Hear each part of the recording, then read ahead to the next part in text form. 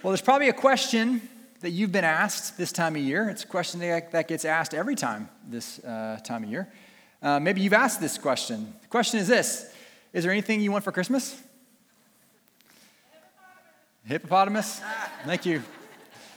Now, do you like that question or not like that question? Like, for me, there's a question that comes after the question. Because if you ask me, is there anything that I would like for Christmas?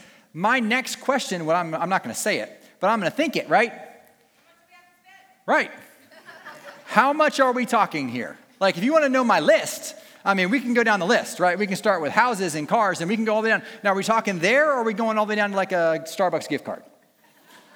Like, we live our lives and answer our questions and go through our days guided by limits, right? Like, we can do this, but not that. That's possible, that's not possible. We know our personal limits. Some of us do, some of us don't. Some of us are learning those limits, right? But everything we do is guided by limits. When I think about limits and being limited, I think of being a student at UGA. And let's just say, so many of you last week were so incredibly kind. Because you came up afterwards and pointed out how ironic, with a smile, you thought it was that I was talking about hope the day after Georgia lost to Alabama.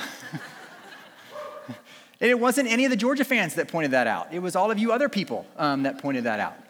But all that to say, limits at UGA as a student. Maybe you remember being a student. One of the things you were limited in was financial resources, and that applied when it came to where you ate and what you ate. So in Athens, there was a list of restaurants you had as a student that were restaurants you went to when you paid. And then there was another list. There was a list of restaurants you went to when mom and dad were in town, right? And the amazing blessing as a student was when my dad would come in town and he'd be like, hey, order anything you want. It was like, no limits. You see, limits apply in our relationship with God as well. Because inevitably, when we look at what's possible, we oftentimes find ourselves limited by what we think can happen, by what we think is possible. We limit God by what we know. And this morning, I want us to look at this old story, the story of Mary. This angel comes to Mary for telling the birth of Jesus. It's something that many of you could get up here and you could tell the story. But I want us not to be limited this morning by what we know. And I want us to walk out free in recognizing that we serve and follow a God who has no limits. And that's what this story especially points to this morning. Last week, we looked at the story of Zechariah and Elizabeth. We looked at how in this season we're going to be looking at just wanting to grow and desiring to grow in a wonder of who God is and what he's done and what he's continuing to do. And last week, we said in our waiting, we must not allow our wondering to replace our wonder.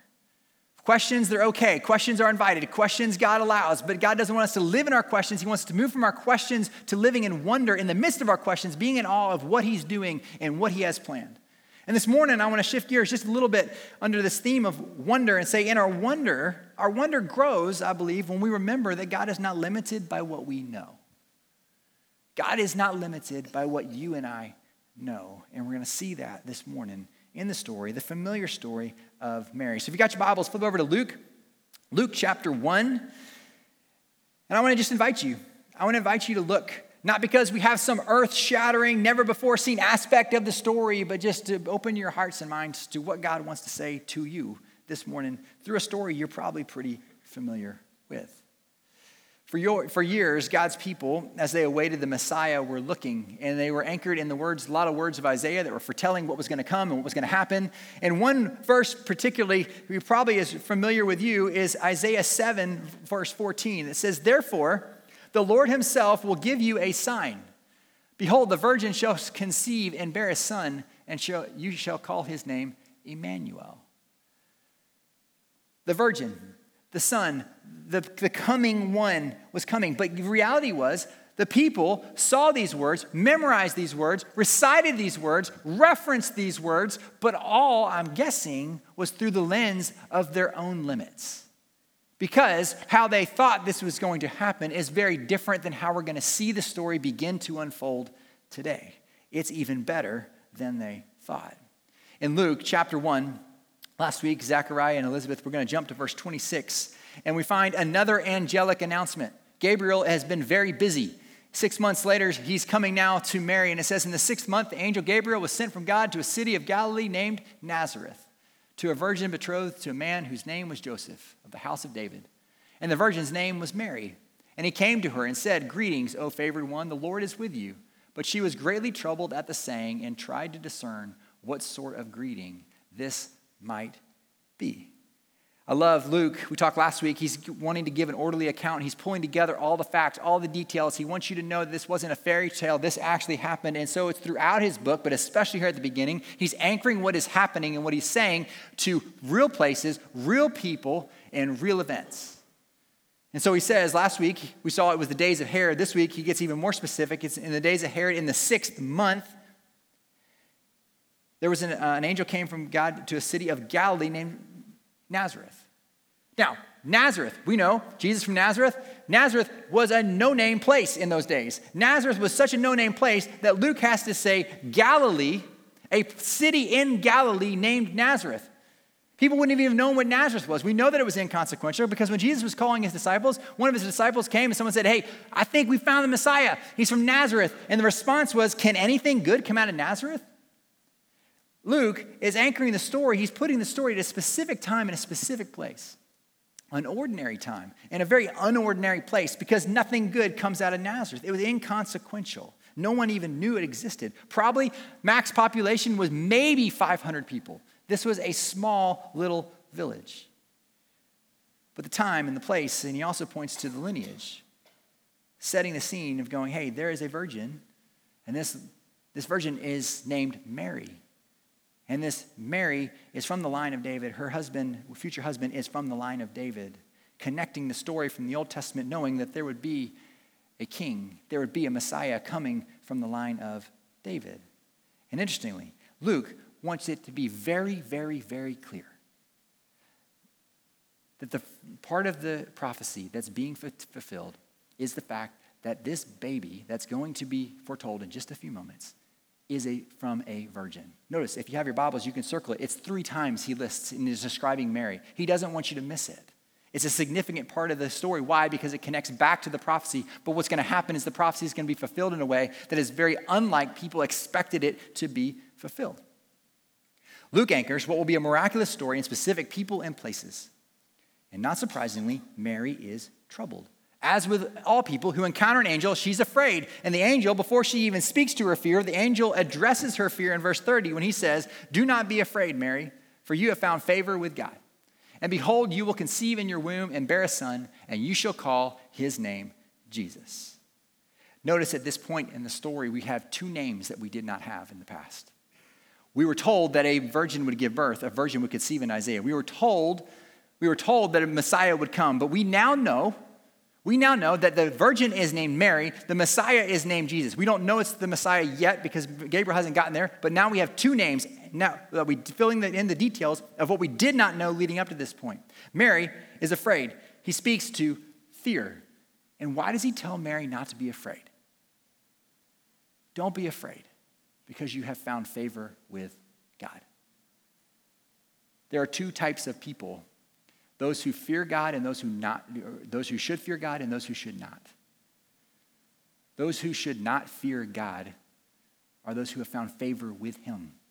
Those who are not going to be afraid when they stand in the presence of a holy God are those who have received the grace of God. And oftentimes we read this passage and we think, oh, God looked down and he looked for the most righteous, the most faithful, the best girl he could find, and it ended up being Mary. But that's not the case. That's not what was being communicated here. It's not the fact that Mary did something to make herself favored. It's the fact that God chose to extend his grace to Mary. Now, don't miss this. Mary was obviously a woman of faith, a girl of faith, someone who God knew would trust and believe and walk out his plan. And so we don't want to discount that. But historically, you look at the Catholic Church, which would say that Mary was a dispenser of grace, when the reality is this says, no, Mary was a recipient of grace. The only other time the word for favored here, this word favored is used in Ephesians 1, verse 6, and it says, to the praise of his glorious grace, with which he has blessed us in the beloved. The same favor that Mary experienced, the same grace that Mary was given, is the same favor and grace that has been bestowed on all those who know Jesus.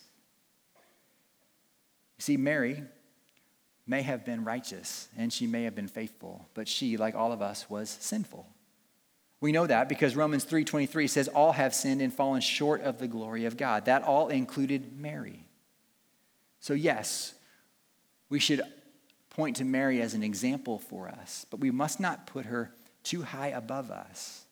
She was favored not because of what she did, but because of what God did for her, just like you and me.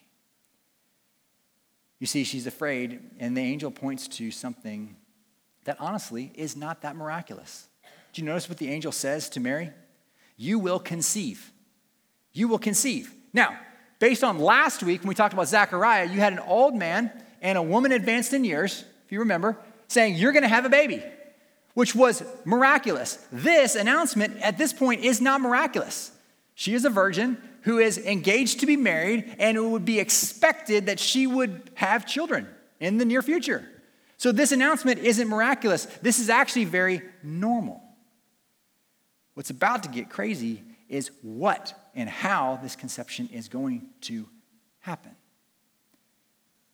You see, what's about to change Mary's world and is about to change the world forever is the fact that this is not any ordinary conception. And Gabriel begins setting the stage for what's happening. Look at verse 32. He will be great and be called the Son of the Most High, and the Lord will give to him the throne of his father David, and he will reign over the house of Jacob forever, and of his kingdom there will be no end. We read this and we go, oh, that sounds like some nice platitudes for Jesus. Like, no, that's pretty good. They're describing him. But what is happening is Gabriel is pointing to the fact that this is not just a baby. This is the long-awaited Messiah. He's linking the baby to God. He will be great, actually, great. The only one described great is God in the Old Testament. Deuteronomy 10:17 says, for the Lord your God is God of gods and Lord of lords, the great, the mighty, and the awesome God who is not partial and takes no bribes. He points to the fact that he's the Son of the Most High. In Acts 7:48, it says, yet the Most High, God, does not dwell in the houses made by hands. Most High was a reference to God, a Son of God. And he points to the fact that he's going to come from the line of David, and he's going to rule, and he's going to reign forever and ever. There will be no end, which was a reference back to the promise God gave David in 2 Samuel 7. In 2 Samuel 7, David's getting towards the end of his life, and God says, hey, I'm promising to you that your line will continue forever. And when you read 2 Samuel chapter 7, verse 12, it says, when your days, David's days, are fulfilled, and you lie down with your fathers, I will raise up your offspring after you, who shall come from your body, and I will establish his kingdom. He shall build a house for my name, and I will establish the throne of his kingdom forever. Now, you read that, and you know, if you know who comes after David, it was his son Solomon. It's a reference to Solomon. But the passage goes on, and God explains, it says, hey, it's beyond Solomon because we don't know how long Solomon lived, but we know that he died. So this was not true just of Solomon. This was speaking to someone beyond Solomon, which is why a couple verses later in verse 16, it says, and your house and your kingdom shall be made sure forever before me. People knew that this Messiah was coming and he was going to fulfill the promise to reign on David's throne forever and ever. And so what the angel is saying to Mary is, guess what? It's here. The long-awaited Messiah is coming, and you're a part of the plan.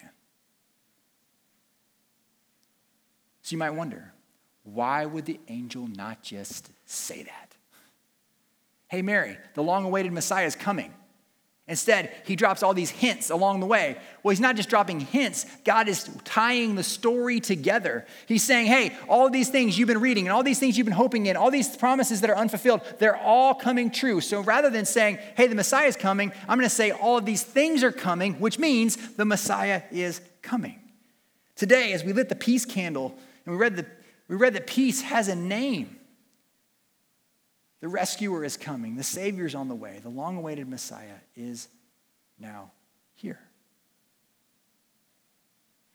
The news that the Messiah was coming in a matter of months would have been earth-shattering news for Mary. Like she'd been waiting in a culture that had been waiting and talking and praying and anticipating this day, and now it was coming. So what was her response? In verse 34, we get Mary speaking for the first time, and she says to the angel, "How will this be, since I am a virgin?" Last week, we talked about Zechariah, and Zechariah asked a similar question in Luke 1:18. Zechariah asked the question in response to what the angel told him, "How shall I know this? For I'm an old man, and my wife is advanced in years." We talked a little bit about the questions, and what in the Bible we have certain people that ask questions and seem to be okay. Other people ask questions, like Zechariah asked that question. He didn't speak for 9 months until John the Baptist was born. Mary asks a similar question, but she doesn't seem to be chastised for it. What's the difference? If you summarize and distill their questions, I think their questions come down to be very different based on one word. Mary asks, "How will this be?" Zechariah asks, "How shall I know this?" Mary is assuming that it will happen. She's wanting to know how. Zechariah is asking, can it happen? And I wonder in our lives, in my life, how often I find myself defaulting to the can question. Can this happen? How can this happen? God, what are you going to do? Don't you know the limits of our world? Don't you know the limits of biology? Don't you know the limits of you fill in the blank?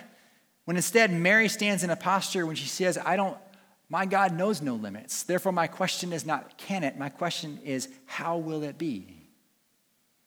With Mary, we see a heart desiring to believe, but unable to see. May we be people who ask like Mary, how will it happen? Not how can it happen? She's pointing to the limits of her understanding, saying, I don't understand. I'm guessing when an angel says, you will conceive, Zechariah had a very logical way this would happen. He was married and he had a wife. Mary, as we know, is not yet married and has never been married. And so when the angel says you will conceive, her question of how is a very valid question because she probably understands enough about babies to know babies take two. So what role am I supposed to play in this? Is this a coming in the future once I get married? Is there something now? Like it's kind of confusing within the posture I am, in the place I am in life right now to think that this is going to happen. So can you give me some context? Can you tell me what my role is to play and what you are telling me you're going to do? Now, this is 100% conjecture, but I've got to wonder. Look at Gabriel. Like what Gabriel's about to say, he's going to answer the question, how can it be, right? Because based on Mary's limited understanding, limited knowledge, what she can see, what she understands and how things can work, right? He's about to blow her mind. He's about to rock the entire world with a revelation of what we call the incarnation. This isn't just a baby, this is actually going to be God. Now, so picture Gabriel with me for a second. He's either absolutely giddy, like, this is unbelievable. Like, this is the greatest news the world has ever known since the world was created. Because since the world was created, a couple days later, you guys kind of messed up the whole thing. And so this is actually the solution to the whole problem that mankind has been living in. This is amazing. Or is Gabriel sitting there checking his note cards, going, it says to say this, but I better just read it because it doesn't make sense to me. Check out what Gabriel says. And the angel answered her, how will this be? The Holy Spirit will come upon you, and the power of the Most High will overshadow you. Therefore, the child to be born will be called Holy, the Son of God. And behold, your relative Elizabeth in her old age has also conceived a son, and this is in the 6th month with her who was called barren.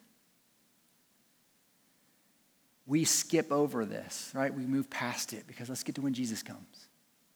This verse 35, may be one of the most hopeful verses in all of Scripture.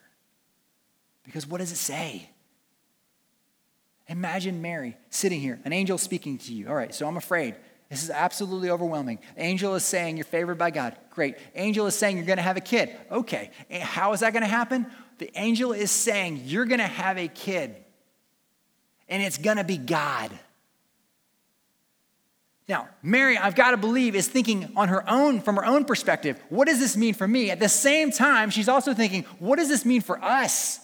Like this Messiah that we've been waiting for, this is absolutely different. This blows the limits of anything we thought was possible. We thought a Messiah would come. We thought someone would come to rescue us. Someone would come to save us, a messenger, one of the mighty prophets of the day. But we had no idea. No one was expecting it to be God. Gabriel just made the most magnificent announcement the world has ever heard. God was coming.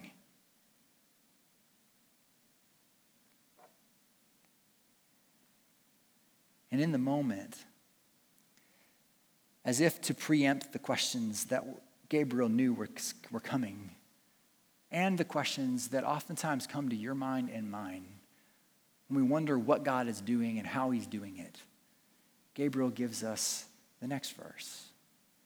For nothing will be impossible with God. I know. There's a lot of questions. I know there's a lot of unanswered loose ends of how things are going to work out, and you're not sure. But guess what? This is what's happening beyond your limits, beyond your limited understanding. And guess what? It's possible because nothing is impossible with God. Now, take Mary, step out of Mary's story for just a minute and step into your story. As God invites you to follow him, to trust him, to walk the journey of your life, and things face you and you're overwhelmed and you're wondering what God's doing and when he's going to show up and how he's going to show up and what he's going to do and how he's going to do it. Do you live in the reality of that verse? Nothing is impossible with God. Our posture then becomes, God, what will you do? Not what can you do?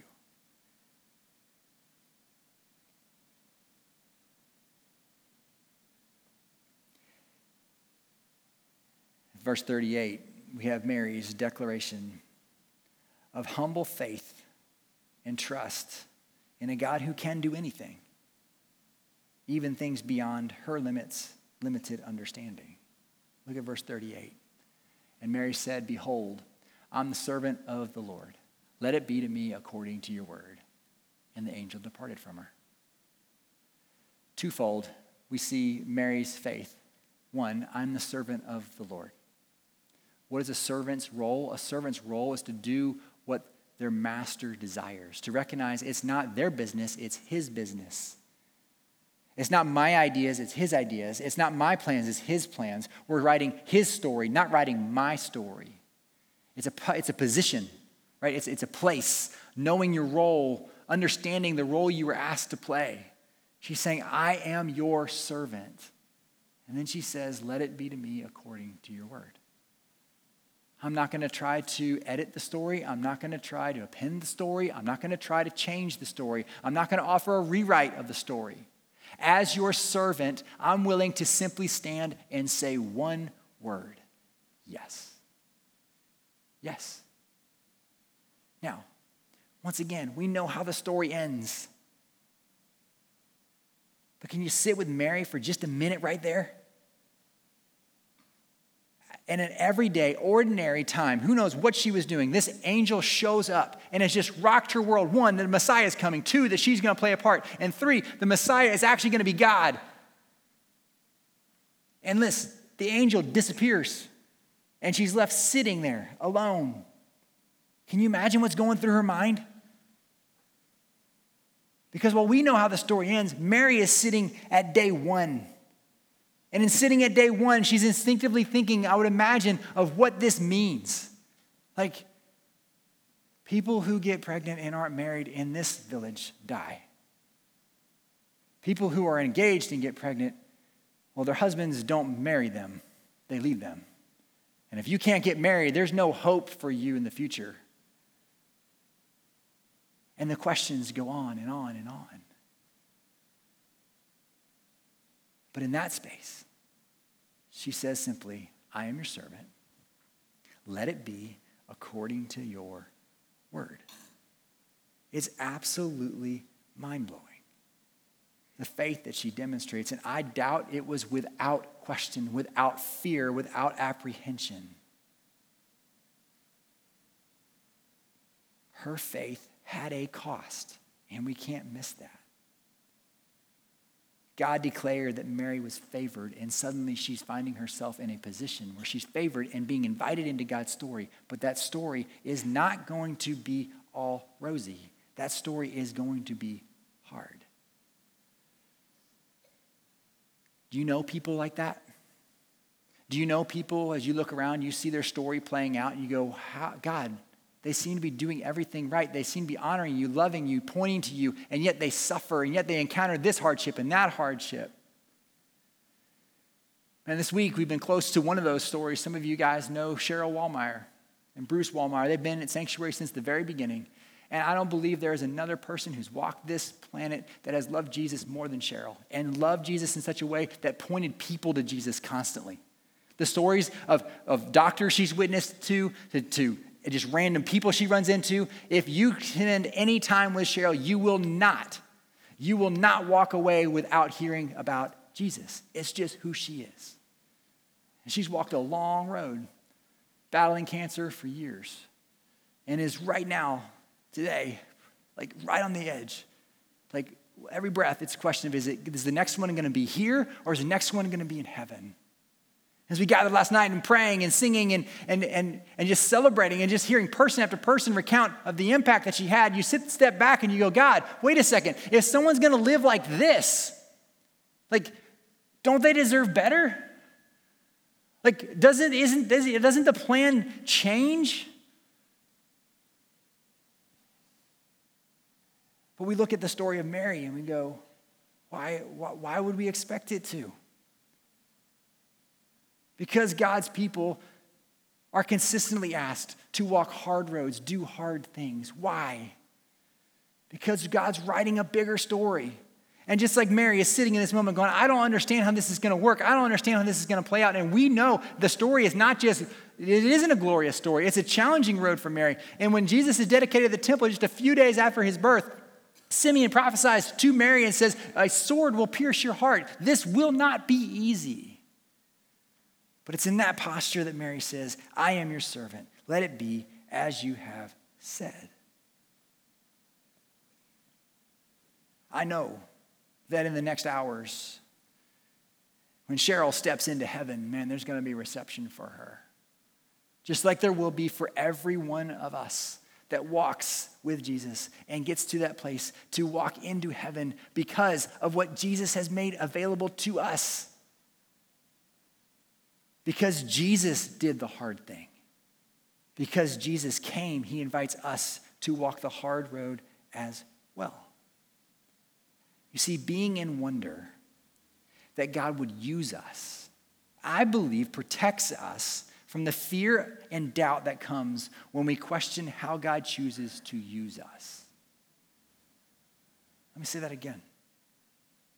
Being in wonder that God would use us, that I have a role, I'm invited to be a part of his story, protects us from the fear and doubt that comes when we question how God chooses to use us. Yes, we would like to write our own story, but would you like to be a part of your story or a part of God's story? I want to be a part of his.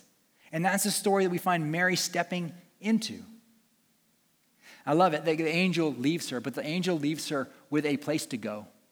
The angel points to Mary and says, oh, by the way, your relative Elizabeth, she is with child as well. And so the story picks up in verse 39. In those days, Mary rose and went with haste into the hill country to a town in Judea. And she entered the house of Zechariah and greeted Elizabeth. And when Elizabeth heard the greetings of Mary, the baby leapt in her womb, and Elizabeth was filled with the Holy Spirit. And she exclaimed with a loud cry, blessed are you among women, and blessed is the fruit of your womb. And why is this granted to me that the mother of my Lord should come to me? For behold, when the sound of your greeting came to my ears, the baby in my womb leapt for joy. And blessed is she who believed that there would be a fulfillment of what was spoken to her from the Lord. Verse 45, and blessed is she who believed. She believed. The ask, the request, the invitation was to believe what God said was going to happen. If you skip down to the end, I love this. Luke, with details, sticks this detail in there. And I got to believe it's part of Mary's story. Verse 56 says, and Mary remained with her about 3 months and returned to her home. Now, if you're good with math, maybe not good with math, I think you can do this math. Elizabeth was 6 months pregnant. The angel appears to Mary. Mary goes to Elizabeth, stays with her about 3 months. Why do you think Mary stayed 3 months? I think she stayed with Elizabeth until John the Baptist was born. I think she stayed with Elizabeth, seeing Zechariah silent, mute because of his encounter with his angel. And I think she sat there wondering, is this really what is happening here? And her faith and her belief had to be bolstered as she saw John the Baptist born, and then she heard Zechariah's song, which we looked at last week. And with that experience, being reminded of what God has done, God promised, and God has been faithful, she goes back to Nazareth, to whatever that held, to whatever hardship, adversity she was walking in. She walked back there bolstered by what she's seen of God in the past. And the same is true for us. As you walk into what God is inviting you in, maybe it's hard, maybe it's challenging, maybe it's downright miserable, I would encourage you to be anchored by what has happened in the past. What you've seen God do and how you've seen God work. If Mary's going, is this really going to happen? She has to look at John and go, well, that happened, so surely this will happen. We get to the end of Luke 1. Not the end, but verse 46. And you have Mary's Magnificat. Her song, her declaration. And one of the things I love about this is this doesn't come in the moment after the angel left her. It's not like the angel showed up, gave this declaration, left all these questions, and then Mary burst into song. I don't know when this was written. I don't know when she actually sang it, but I think it's placed by Luke specifically after the encounter with Elizabeth, because guess what? There was time. There was time for her to process. There was time for her to think. There was time for her to question. There was time for her to say, am I really in? Do I really believe this? And then look at the declaration. Look at the words. We don't have time to dive deep into this, but essentially her song is broken into 3 sections. The first section describes what God does for Mary. The second section describes what God does for all people. And the last one, what God is doing for Israel. In verse 46, it says, and Mary said, my soul magnifies the Lord, and my spirit rejoices in God my Savior.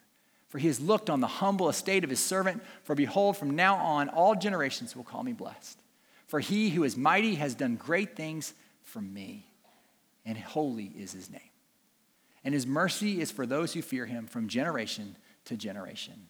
He has shown strength with his arm. He has scattered the proud in the thoughts of their hearts. He has brought down the mighty from their thrones and exalted those of humble estate. He has filled the hungry with good things, and the rich he has sent away empty. He has helped his servant Israel in remembrance of his mercy, as he spoke to our fathers, to Abraham, and to his offspring forever.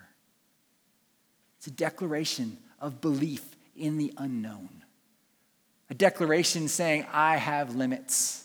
I don't understand, but I serve and follow and submit and am a servant of the God of no limits. I'm trusting. I'm following. I believe.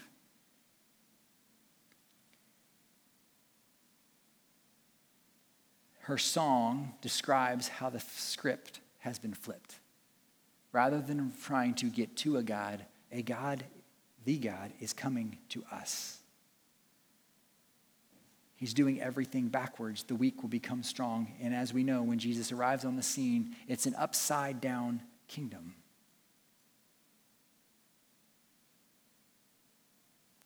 I believe this morning, Mary is inviting us to join her and declaring and proclaiming God's goodness, that God rescues, that God saves, and that God uses us in his story. And we can stand in awe and wonder of the fact that God invites us to be his servants and gives us the invitation to say, according to your word, may it be. At the beginning, I asked a question we've been asking in your families and with friends. What do you want for Christmas? Wonder what your response would be if God came to you and said, what do you want for Christmas? Knowing that it's a God of no limits. So the question we talked about earlier is, well, I don't know if we're talking what the scale is here. There is no scale. God can do anything. So let me ask you this. What is it you really want? Because you can point to all these different things, but what's behind those things? This week, we're pointing to the candle of peace. And I think behind many of the things that you would put on your list, many of the things you'd put before God, is really a desire for peace. It's a desire to not be anxious about what's around the corner. It's a desire to have answers to the questions that you don't know. A desire to be confident that God does have this and God does have me. So what would it look like this week for you to come before God and say, God, would you, not can you, but would you give me your peace? I want to invite us to follow Mary's example this morning. I want us to do two things. I want us to respond in gratitude to what he has done. Because we know the story. We know that the manger led to the cross, and the cross led to an empty grave, and Jesus is no longer here because he's gone back to heaven. It's not a matter of he's coming the first time, it's a matter of when he's coming the second time. In that space, we get to proclaim even more so than Mary did about what God has done. We get to respond with gratitude. And secondly, I want us to respond with surrender. Surrender, saying, God, I want above all else to be used by you. I don't know what you have in store for me, but I want to say yes. And I want you to use me to accomplish your purposes and to finish your story here on earth. So as we worship these last two songs, if you want to worship by taking communion, it's in the corners. We invite you, those who have a relationship with Jesus, to go there and take the bread. Remember the body broken for you, the blood shed for you, and respond in gratitude, and then respond in surrender to whatever you have for me. God, I say yes. And for all of us, may we, like Mary, grow in our wonder of a God who has no limits. Let's pray. Father, thank you for this morning. We thank you for Mary. We thank you for the hope and the encouragement that her story gives. God, we recognize the hard. We have no idea what she encountered. We have no idea how difficult it was, how long those days, weeks, months, and even years were. But God, we're thankful for her willingness to trust, to follow, and to surrender to what you knew was best. We thank you that through Mary's obedience, through Mary's faith, God, we get to experience the gift of Jesus, the life that he extends. So with that in mind, God, we respond with gratitude and we respond with surrender.